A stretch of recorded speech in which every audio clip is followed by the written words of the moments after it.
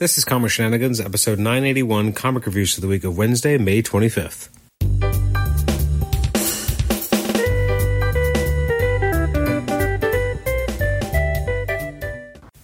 Welcome to the Comic Shenanigans podcast. This is episode 981. I'm your host, Adam Chapman. This is our episode looking at some of the releases from the week of Wednesday, May 25th. You may say, wait a minute, Adam, we're in June now.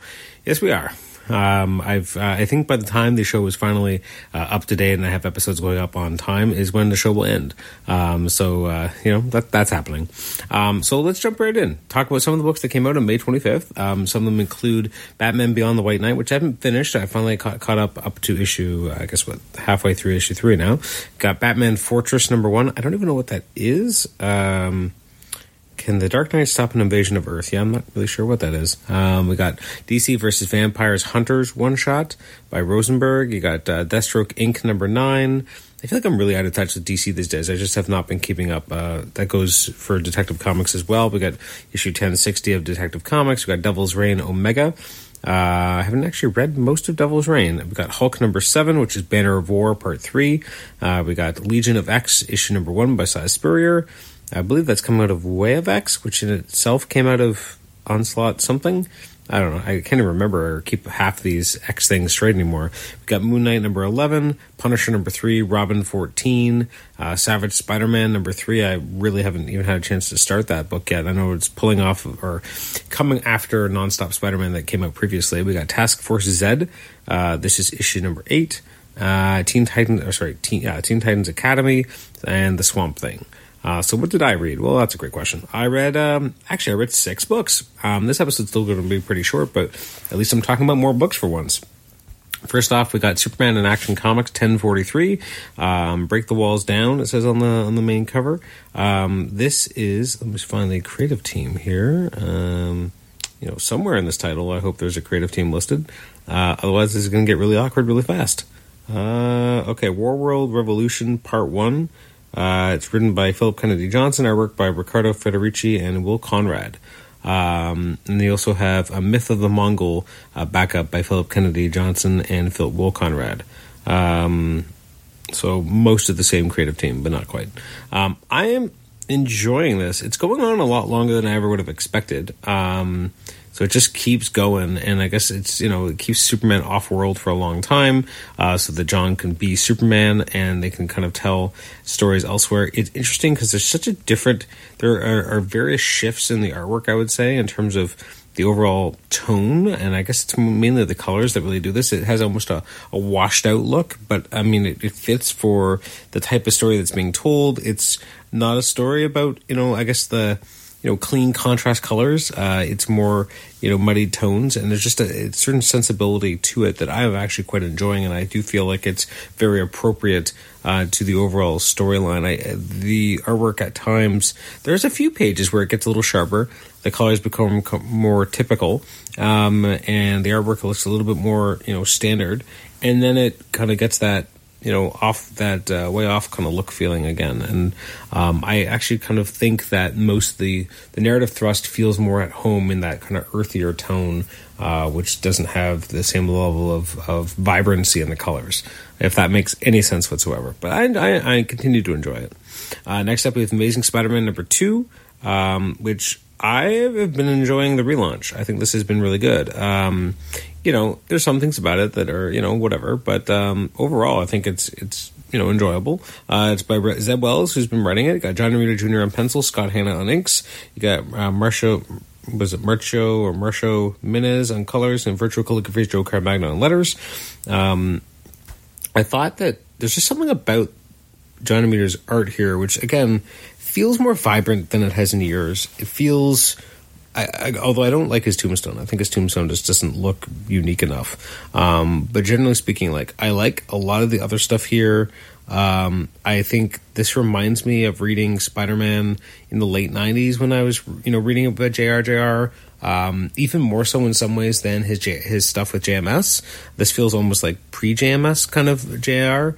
But I'm really enjoying the overall tone, the action, the intrigue, the way that the character is being written, how he, fights Tombstone against himself lured into a trap, I thought was really interesting. But even the fight was really well done. I just find this incredibly engrossing. And I haven't really been engrossed by Spider-Man in a while. Like, I wanted to love Beyond, and then Beyond just kind of broke my heart a little and just wasn't what I was looking for.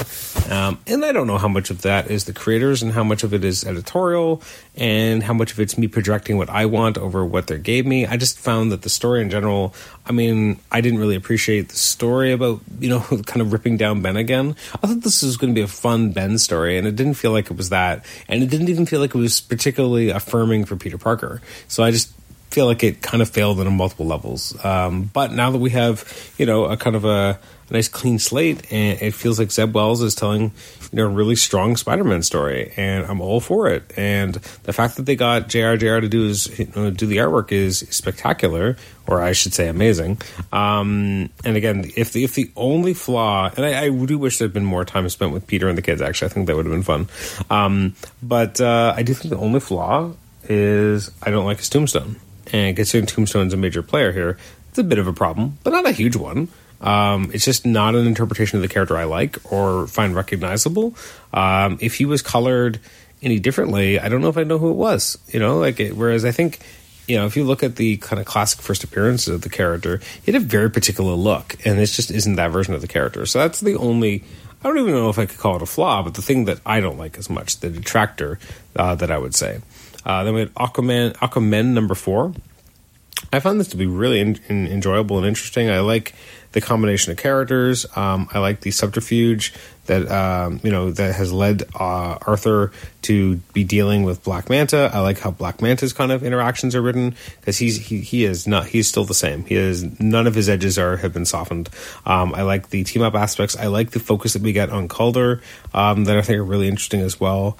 And Mira, in general, I think this is a really fun Atlantis-focused book, and I am all for it. Again, I feel like I'm on and off here in terms of keeping up with all the Aquaman stuff, but I find even if you haven't been kind of keeping up with everything, it's very well written, and you can kind of get what you need to understand the characters, why they're acting certain ways, and really kind of buy into everything. It's written by Chuck Brown and Brandon Thomas. So they're credited with the script, with pencils by Sammy Basri, with inks by Sammy Basri and Vicente Cifuentes, colors by Adriano Lucas. So yeah, I'm really enjoying this book.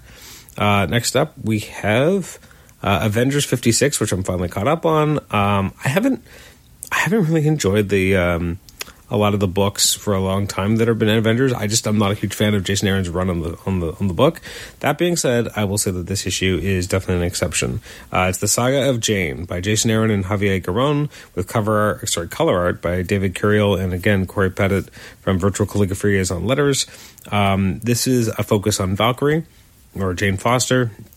And considering the affinity that obviously Jason Aaron has for that character, for when she was Thor, and how, the adventure she goes on here in terms of a temptation by Mephisto, ends up kind of being half rescued by an alternate version of Jane Foster as Thor. So you get kind of a team up of the Jane Thor and the Jane Valkyrie. The idea that there's a temptation and a test, and that maybe there's something to the hammer and how Jane feels and misses wielding the hammer, even though she's, the Valkyrie now. I found this was tremendously engaging. I am, and this is spoken to someone who's not a huge fan. I like Jason Aaron, and I like his Thor considerably. But there's a lot of stuff with him that I'm like, all right, that's cool, but it didn't make me slobber all over the place. I wouldn't call myself a Jason Aaron fanboy, but I thought this was tremendously enjoyable. I thought Garron's artwork was really good and really sold the different iterations of Jane. Just some of the acting on her face was really interesting. There's an early spot, I want to say, in the first, 6 or 7 pages, when you have Jane, when she's living, with Thor in this kind of this vision, and she picks up the hammer, and there's just something about the facial expressions that are so haunting, and this look of something's wrong, and I don't know why it's wrong, but something is wrong, and I'm holding this hammer, and I really bought into it. I love that. There's just something about the facial work that he does that's just so good. So I found that was incredibly engaging. Next up, that was probably the best issue of Avengers I've read by Jason Aaron in a long time. Next up is Captain Carter. This is issue 3, written by Jamie McKelvey, artwork by Marika Cresta and Matt Miller on color art, and Clayton Cowles from Virtual Calligraphy on letters. I love this. This whole book is just feels so vibrant and alive. obviously part of it's because it's an alternate universe and you can do other things with characters like Betsy Braddock. But really just to see a character like Peggy, who, you know, we know her more as a construct of the MCU more than anything, and now they've used a version of her to kind of headline this comic, and it's hard not to hear Haley Atwell and kind of feel Haley Atwell in everything here, but it's just an interesting exploration, and kind of, not even exploration, but a send-up of, like, certain tropes, but now with... and it feels very much like the movies at times. There's basically a sequence on an elevator, or in not even an elevator, but in a briefing room.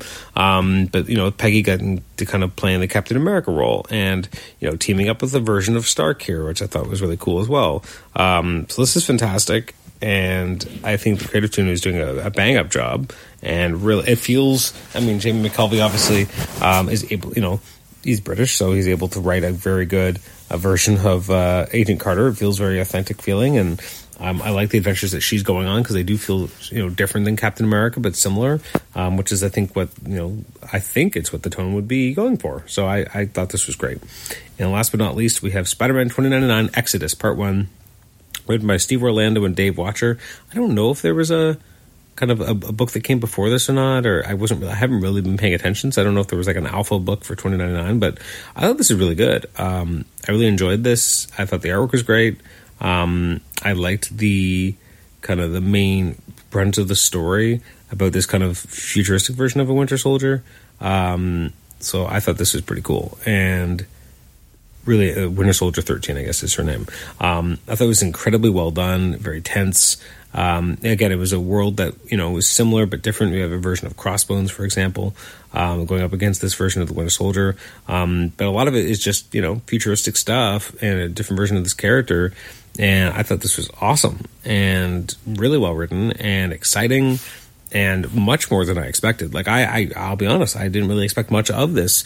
It's not really Spider-Man 2099. It's much more about, like, the world 2099 than Spider-Man himself. But that's not a bad thing. And as here, we saw them do a brand new version of a character, and yet it was tremendously enjoyable and engaging. And I would definitely want to would have read more with that version of the character, and because the story was really strong. So this was quite a surprise, but a nice one, and one I really appreciated. And then looking at the next week's comics, or at least June 1st, which is already passed as I'm recording this on June 6th, but hopefully in our next reviews episode, I'll be talking about additional books that came out on that particular day, and those include issues of, well, I'm just going to talk about the Marvel ones, because when I go to Previous World, I forget that there's never the DC stuff anymore, even though we know that there's DC books that came out. But on the Marvel side, there's new issues of Alien, Avengers Forever, Black Panther, Captain Marvel, Carnage, Deadpool Bad Blood, which is reprinting the original graphic novel by Rob Liefeld. You got Ghost Rider, King Conan, issue 5 of 6, as the Conan stuff kind of wraps up with Marvel. You got Knights of X number 2, Luke Cage Omnibus, Marvel's June 1962 Omnibus. We got Marvel's Spider-Man, Miles Morales Spider-Man 38. You got Star Wars Bounty Hunters. You got Moon Knight number 1 Facsimile Edition. You got Strange number 3. And then you got X-Men 92 House of XCII 2 of 5. So some good stuff coming up. And there's also a new issue of Heavy Metal, issue 317, if you're into heavy metal. So thanks again for listening to this episode. You can email me at comicshenanigans@gmail.com, rate the show on iTunes, subscribe to us on iTunes, and also listen to us on Stitcher. Thanks again for listening. We'll catch you next time. Bye-bye.